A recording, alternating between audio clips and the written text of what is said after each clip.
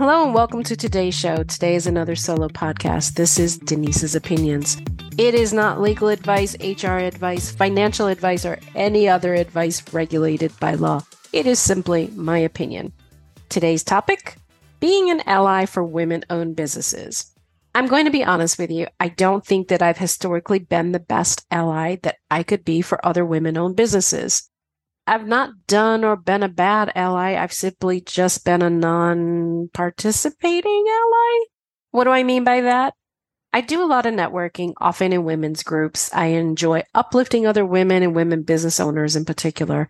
I've even helped some others get businesses started that are similar to mine. From time to time, someone reaches out to me and asks me to help them answer some questions. And I always approach that with a collaborative mindset versus a competitor mindset. There's enough to go around, and I'm not giving away the secret sauce, so it's fine to help them in the initial stages of their business and to get them going. In May, I posted on my LinkedIn account an article that was a result of a survey that the Goldman Sachs 10,000 Small Business Voices did. And in this, they surveyed women business owners. They actually surveyed over 900 women business owners. And the results were that 99% of the women-owned small businesses felt like the government was failing them in helping them to succeed. So why does the government need to help them succeed? Well, actually, that's what the SBA is for, the Small Business Administration, is to support small business owners. And let me tell you, 44% of all small businesses are women-owned. And the SBA has a 5% goal to contract to women. Okay, let me say that again. 44% of small businesses are owned by women, yet the goal for the SBA is only 5%. Oh, and they don't meet it. Okay, just want to let you know that. So why the big disparity?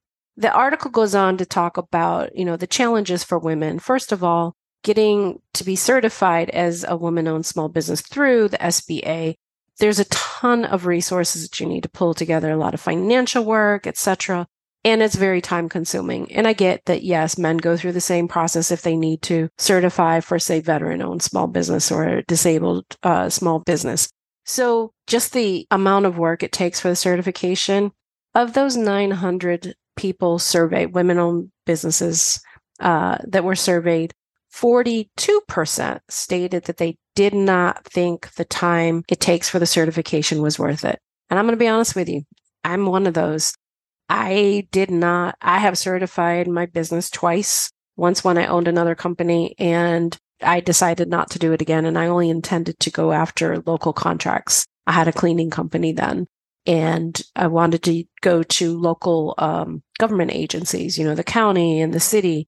And even that process was like insanely cumbersome. So I let the certification expire. The same with this company. I certified through the SBA. And the biggest thing with this particular certification was their website had gone wonky, okay, which is one of the reasons they need to be authorized, is they reauthorize, is they need to update their technology. Their website went wonky, and I could not get the recertification to go through. And I finally just gave up on it. It really wasn't worth my time. Now, the other challenge that this article cited with that program is that the federal contracting agencies do not understand the program requirements. And being unfamiliar with the program requirements makes it hard for them to actually comply with the program requirements. And there are hundreds, if not thousands, of federal government contracting agencies. So this article went on to talk about these things. And when I posted this on my LinkedIn, guess who the only person was to respond? A man. Yes, indeed. And part of how he started the conversation was this was missing context.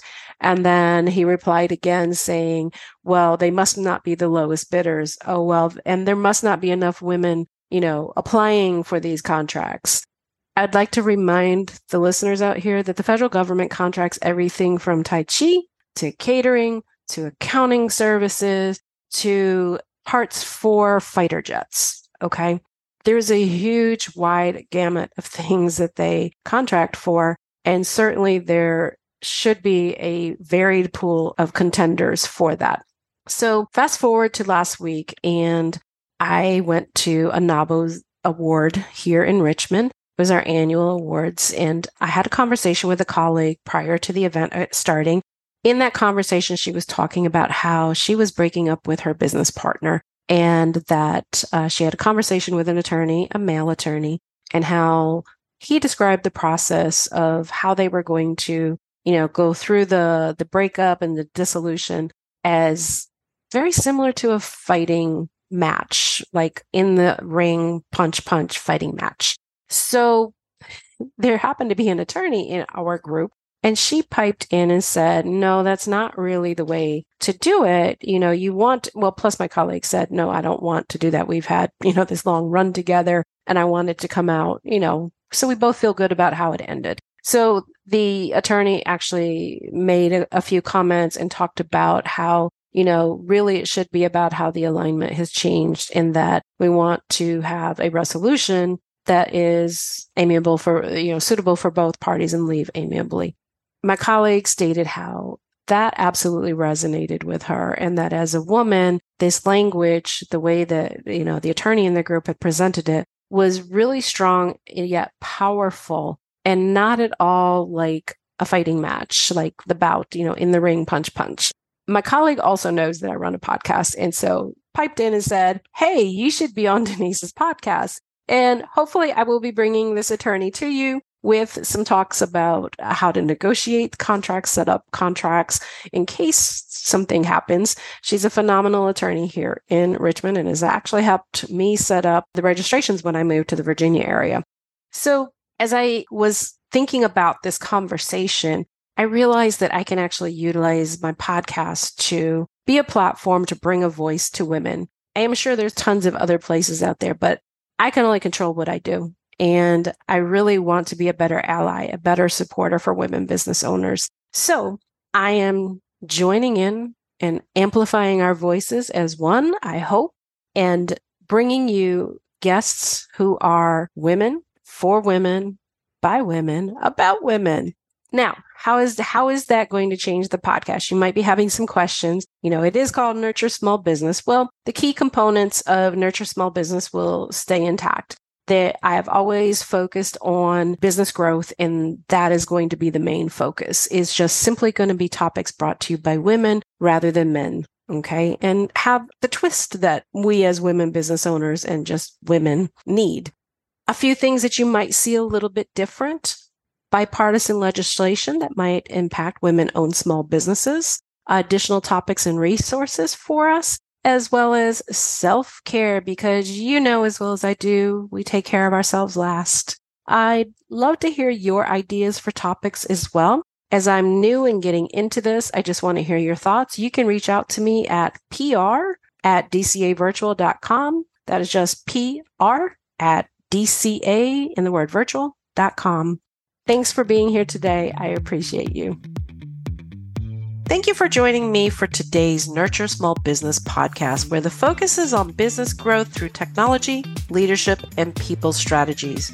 Do you have an idea for a podcast or feedback you'd like to share with me? Send me a note through my website at dcavirtual.com/contact.